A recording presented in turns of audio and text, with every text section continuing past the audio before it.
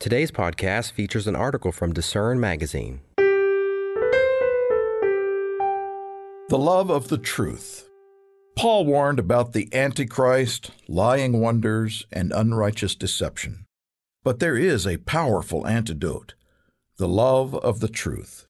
How do we receive it? By Mike Bennett. The Bible presents truly frightening end-time prophecies.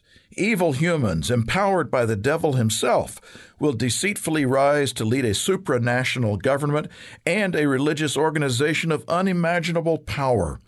Most people will stand in awe and willingly submit to this church-state union. It will appear to be the last best chance for humanity. Its wealth and miraculous accomplishments will solidify its status and its ability to exert control over all who accept its benefits. It will seem too good to be true, and those with eyes to see will realize it isn't true.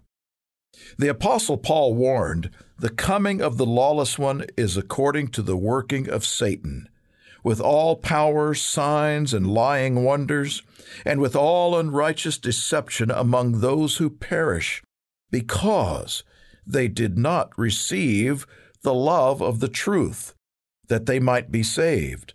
2 Thessalonians 2, verses 9 through 10. Those who receive the love of the truth will not be deceived, but will, though tested and tried, ultimately receive eternal salvation. But sadly, even many who read Paul's words will be fooled. The Antichrist, the man of sin, the lawless one, will appear good to most people. Because of the powerful signs and wonders he does, most will be convinced that he represents God himself. Many people will be believers, but they will be buying a lie. Paul continued, "And for this reason God will send them strong delusion, that they should believe the lie, that they all may be condemned who did not believe the truth, but had pleasure in unrighteousness." Verses 11 through 12. What is this strong delusion, and why does God send it? Delusion is translated from the Greek word plane, which means mental straying, that is, error, wrong opinion relative to morals or religion, from Thayer's Greek lexicon. Paul is saying that by rejecting the truth, people bring on themselves delusion and error, falling for Satan's misleading influence.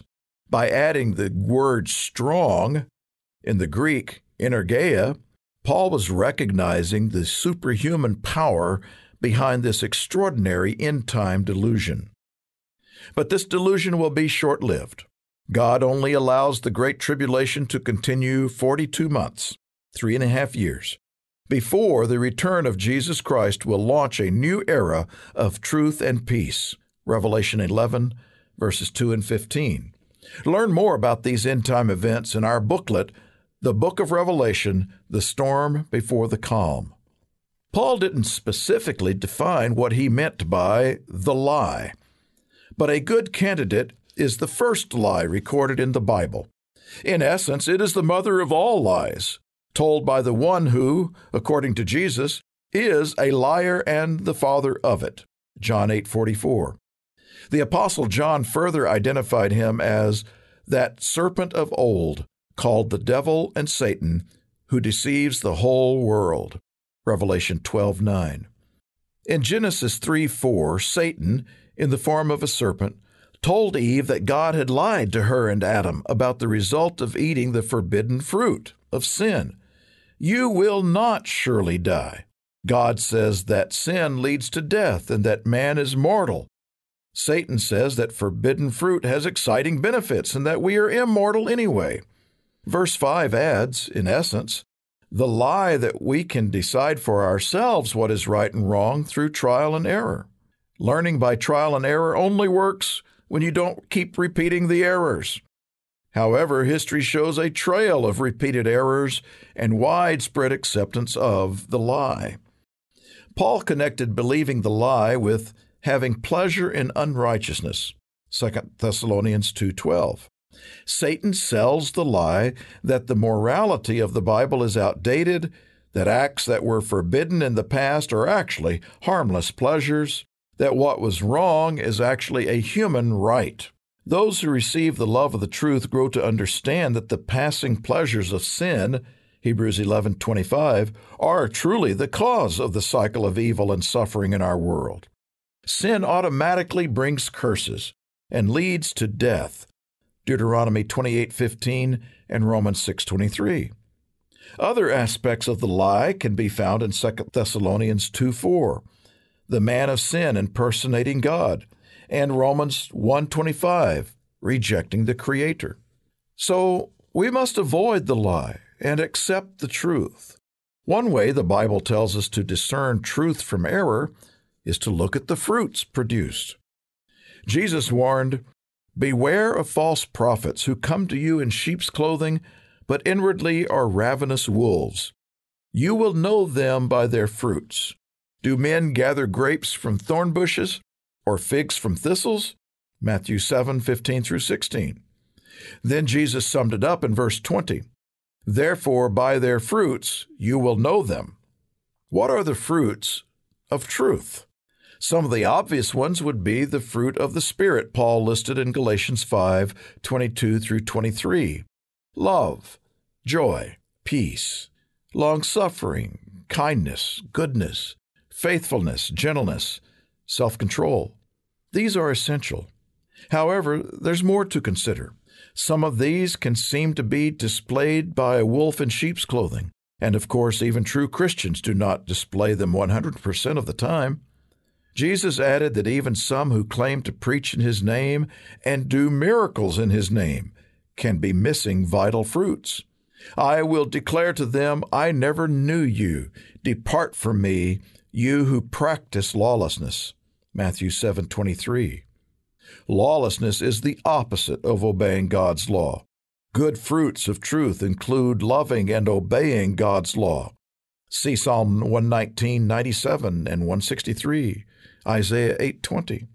They also include teaching biblical doctrine, 2 Timothy 3:16 through 17. Bad fruits, however, include rejection of God's law and biblical doctrine. Even if a person is doing miracles, and even if he or she predicts a future event accurately, the Bible says that person can still be a false prophet. Deuteronomy 13:1 through 3. Jesus defined truth and its source. Your word is truth. John 17:17. Logically, the Creator of all things is the best one, the only one, to define truth. He is a God of truth and without injustice. Deuteronomy 32:4. The truth of the Lord endures forever. Psalm 17:2. God inspired the Bible to teach us His truth. Rightly dividing the word of truth, 2 Timothy 2:15, takes work and God's guidance, but the benefits of understanding God's truth are priceless and eternal. Discerning the difference between truth and lies is a vital first step. But to have the antidote Paul talked about, we need more. We need a deep love of the truth. Don't think of love as just a feeling or of truth as just academic. Biblical love is a choice and an action, and biblical truth is practical. If you want to embrace the love of God's truth, these steps can help. Pray for understanding and love of the truth. Ask God to help you love the truth as He loves it. Praise and thank God for His precious truth. Gratitude deepens our appreciation of the value of God's truth. Praise is an expression of our love for Him and the truth He has blessed us with. Don't let the knowledge of the truth lead to pride. Paul warned against letting knowledge puff us up and make us arrogant. 1 Corinthians 8:1. We must recognize that we can take no credit for God's gracious gift of truth and that He desires to give it to all people at the right time. 1 Timothy 2:4. Learn how to study the Bible effectively and enthusiastically. Many of our resources can help you uncover the exciting truths of the Bible and gain the most from your study. One starting place is our study guide, 7 Keys to Better Bible Study. Here are some Bible study topics related to the love of the truth. Study the law of God. Your word is very pure, therefore your servant loves it. Your law is truth, and all your commandments are truth. Psalm 119, verses 140, 142, and 151. Study the life and teachings of Jesus Christ. I am the way, the truth, and the life. John 14:6. Study the truth of the gospel and the truth of salvation. Colossians 1:5, Psalm 69:13, Ephesians 1:13. Study the belt of truth, part of the armor of God. Study the church, called the pillar and ground of the truth. 1 Timothy 3:15. Meditate. Think deeply about the truths you are learning, their benefits and their beauty. Especially think about how to apply them in your life. Act on the truth. Truth was never intended to solely be head knowledge. It is not abstract. It is practical, and God intends it to change our lives. Truth should lead to passionate love for God, doing the things that please Him. This is defined in the first 4 of the 10 Commandments and in the Great Commandment. Truth also leads to zealous love for others. This means applying the Golden Rule as magnified by the last 6 of the 10 Commandments and other principles and examples throughout the Bible. If this article has helped you understand the awesome power and blessing of having the love of the truth, don't just let it fade. Decide now what you will study and do next to help your passion and excitement for God's truth grow. If you have read this far, likely you have an interest in the truth and a desire to grow in the love of the truth. But you may still have questions about whether we can help you find and love the truth.